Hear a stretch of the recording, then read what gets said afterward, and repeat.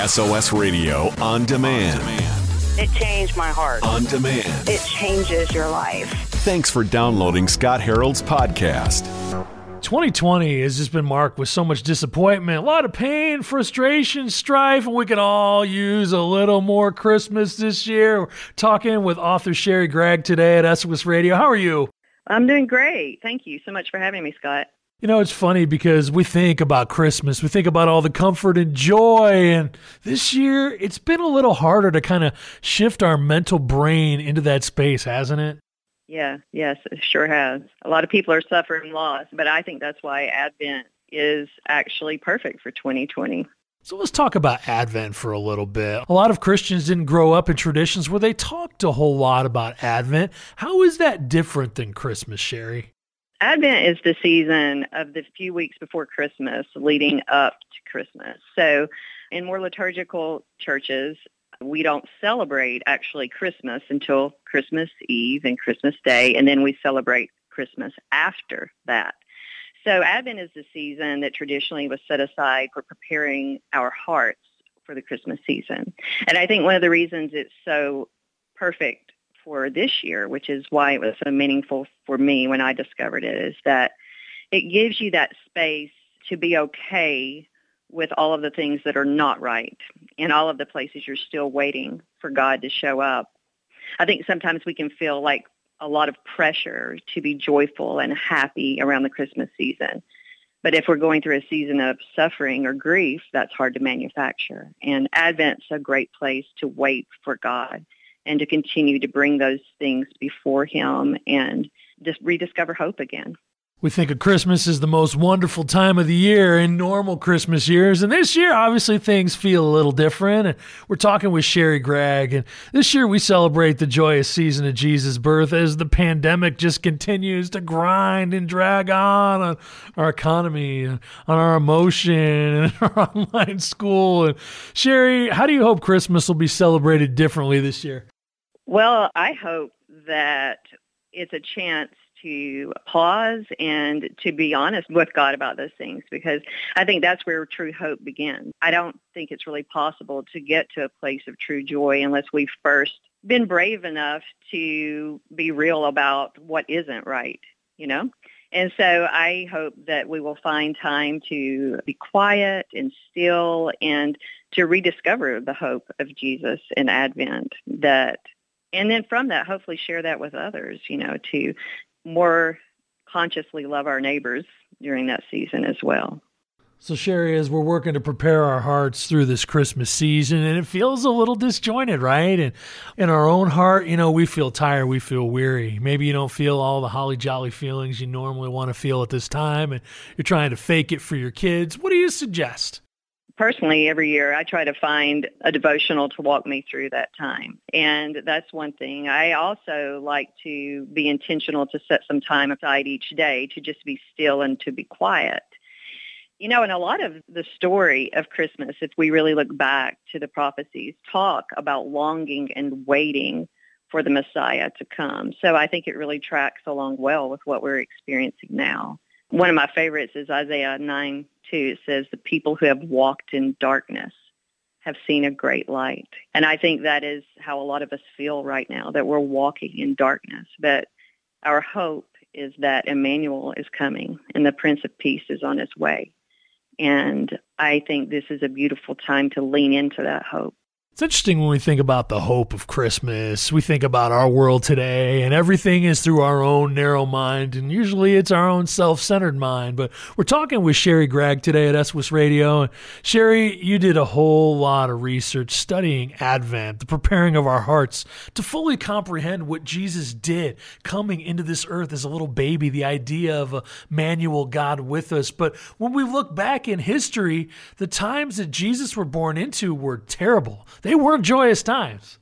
Right. And so that passage from Isaiah was actually focused around Capernaum.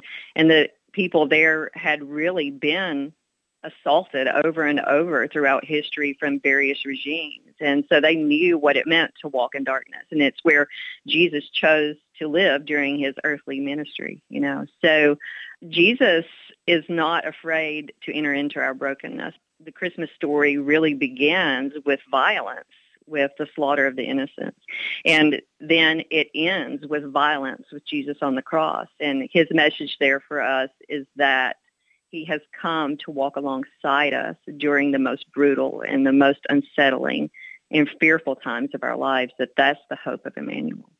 We're talking about the hope of Christmas with Sherry Gregg today at SWIS Radio. When we read through the pages of the Bible and the stories, we see a lot of prophecy. And today, we think about prophecy as like, okay, strange things that we don't understand and we need them to be interpreted. But the real definition of prophecy is an inspired declaration of divine will. And there was things that were foretold hundreds of years or even thousands of years before Jesus was born about who he was going to be, who this Savior of the world was going to be, where there was going to be a reset to our world. And Jesus was born into some really dark times, Sherry. Yes, I think that what is so meaningful to me, and especially as I was researching this book, because I tell it by focusing on individuals in Scripture and their stories, is that the same truths that were true for them are true for me. And that at the moments when it seems that nothing could be an option, like I love the story of Ruth and Naomi, and that Naomi said, "Call me Mara, because I am bitter and I have nothing." And the end of that story shows her with her grandbaby on her lap, and that God has shown up and provided for her in ways that she could have never even dreamt. And that grandbaby was in the lineage of the Christ child, And so that's the hope for me, is that the same God who brought resurrection to the men and women throughout Scripture can bring resurrection in my life as well.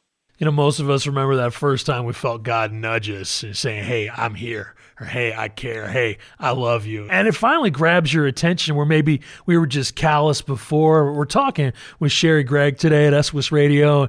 You've traveled throughout the Middle East and done a lot of study on Advent, like preparing our heart to fully comprehend what Jesus did coming into our earth. But in your book, you wrote that you were sitting on a hillside in Israel when you first believed that God loved you. I mean, where were you sitting exactly, and how did he show you that? We were at so many places. I don't remember the exact location. I can remember what it felt like and looked like. But I grew up in a faith environment that was a little on the harsh side, and I know a lot of Christians have that story. And I grew up so afraid I couldn't be good enough. And because of that, I really kept God at a distance. And I do remember the teaching on that hillside was based around the cross, and that it tied back to the Psalms where it says, my God, why have you forsaken me?" And that if you read down to the end of that passage, the psalmist makes this declaration that God has never left him. And I began to think, well, maybe he's not an angry being up in the sky. Maybe he really loves me, and maybe he's really coming for me. And for me, that is the beauty of learning to interpret Scripture through the Middle Eastern lens, that maybe some things I misinterpreted were kinder and more loving than I ever imagined. Now, Sherry, in your travels through the Middle East, how has that experience shaped and sort of expanded your understanding of the Christmas story? Well, I think what's so interesting is that we don't realize sometimes how much of our picture of the Christmas story in our head comes from things we have seen on TV, Christmas pageants at the church, and it's very difficult to imagine it as it happened thousands of years ago in a culture so foreign to ours. And as I began to sink down into that and understand culturally what was happening, over and over again, I find that God was so much more profound and kinder than I ever imagined. We can't help but when we read Scripture to fill in the blanks in our heads, but sometimes doing that through a Western modern lens fills those blanks in incorrectly. And so that's why I wanted to give my readers as much of the cultural lens as I could. We're talking about how we can understand the complexity of the Christmas story by really leaning into what Advent's all about. And we're talking with Sherry Gregg. She's an author, spent a lot of time traveling through the Middle East and researching the liturgical patterns of Advent and studying the stories throughout the Bible that lead and tell who Jesus was going to be before he was ever even born. And Sherry, it's really interesting because when we walk through the spring, we think about the resurrected Christ on Easter Sunday, and we'll talk about the season before that in Lent. And when we're approaching Christmas, when Jesus was born, we embrace this season of Advent. How do you see the differences of Advent and Lent? Both had the same purpose of believers taking time to prepare their hearts, one for Easter and one for Christmas. And so it's supposed to be a time of deep searching and a time of quiet and sort of reorienting ourselves to God so that we can receive whatever it is that he has for us. So they have a lot in common, actually. I know this whole Christmas season has just felt a little more disjointed than normally, Sherry. And for those that want to incorporate the idea of Advent into their Christmas celebrations and prepare their heart, where do you suggest they start? I think you start with finding some kind of reading that you'll read every day, and you set aside time for that. I like to call it making space for God. And I think it's hard anytime around this time of year to make space for God, but even though we're moving a little more slowly this year, we still always have those devices in our hands. The TV is on, so I think it's important to just shut everything down for a little while each day, sit in the quiet, and find something that helps you make space for God. Now, Sherry actually wrote a book called Advent, The Story of Christmas, which is also a good example of how to do that. It's one of those that you could read in the morning when you're getting ready and really trying to comprehend what Jesus did coming into this earth, because it's so much more complex than just God saying, okay, I'm going to be a baby. There was so much more that went into this, Sherry. Yes, and the story of Christmas and Christ's arrival begins in Eden. It begins in that moment when Adam and Eve have lost everything and they're leaving the garden, and God is making a promise that he will bring them back home. And then that story is traced chapter through Scripture until it arrives at that baby in a manger. It's a long story, a love story of redemption woven through Scripture. We all hate to wait, and we're talking about how that plays into the Christmas story with Sherry Gregg today at SOS Radio. It's interesting this year because waiting feels like all we've been doing, right? Now we're waiting until the end of the year. We don't want to wish our life away. But it's interesting when you read through the stories of the Bible, especially with the season of Advent, Sherry, you'll learn a lot about how waiting is actually a key component of this story. It is. Waiting is such hard work. I was just thinking recently that it's holy work, right? I remember writing in my journal recently that waiting for God to show up in the hardest moments is holy work.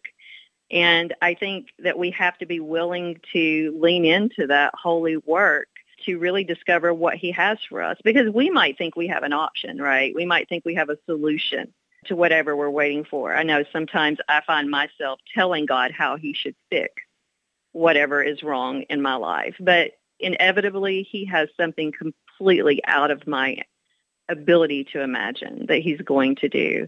And so Advent is the holy work of just showing up and allowing the wait to rest before God and let him do what he wants to do.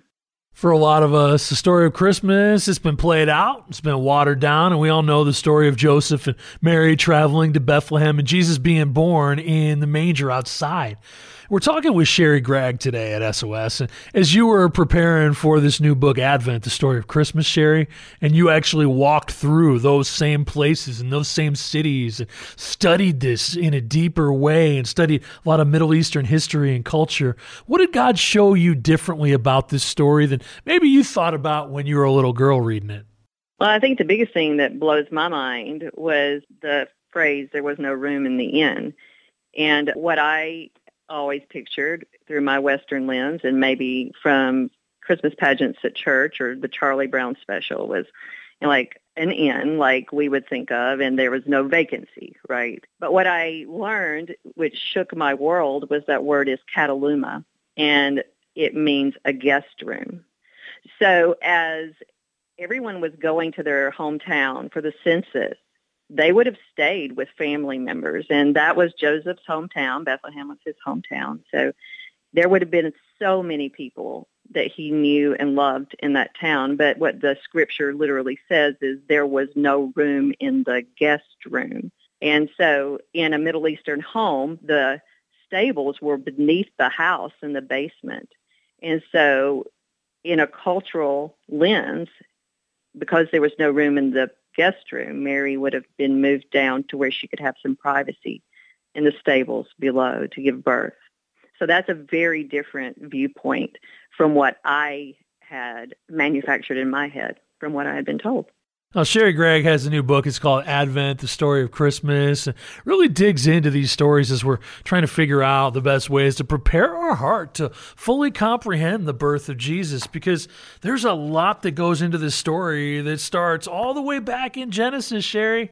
Right. It's Genesis when Adam and Eve are leaving the garden and God promises that he'll find a way to bring them home. And then it slows down with Abraham and God choosing one man from which to bring the nation of Israel that his son will be born out of. And it's just God faithfully weaving the ribbon of redemption through the lives of ordinary men and women who in their own lives were waiting for God over and over again until he brings it to fulfillment with Mary and Joseph and a baby born as a peasant in Bethlehem.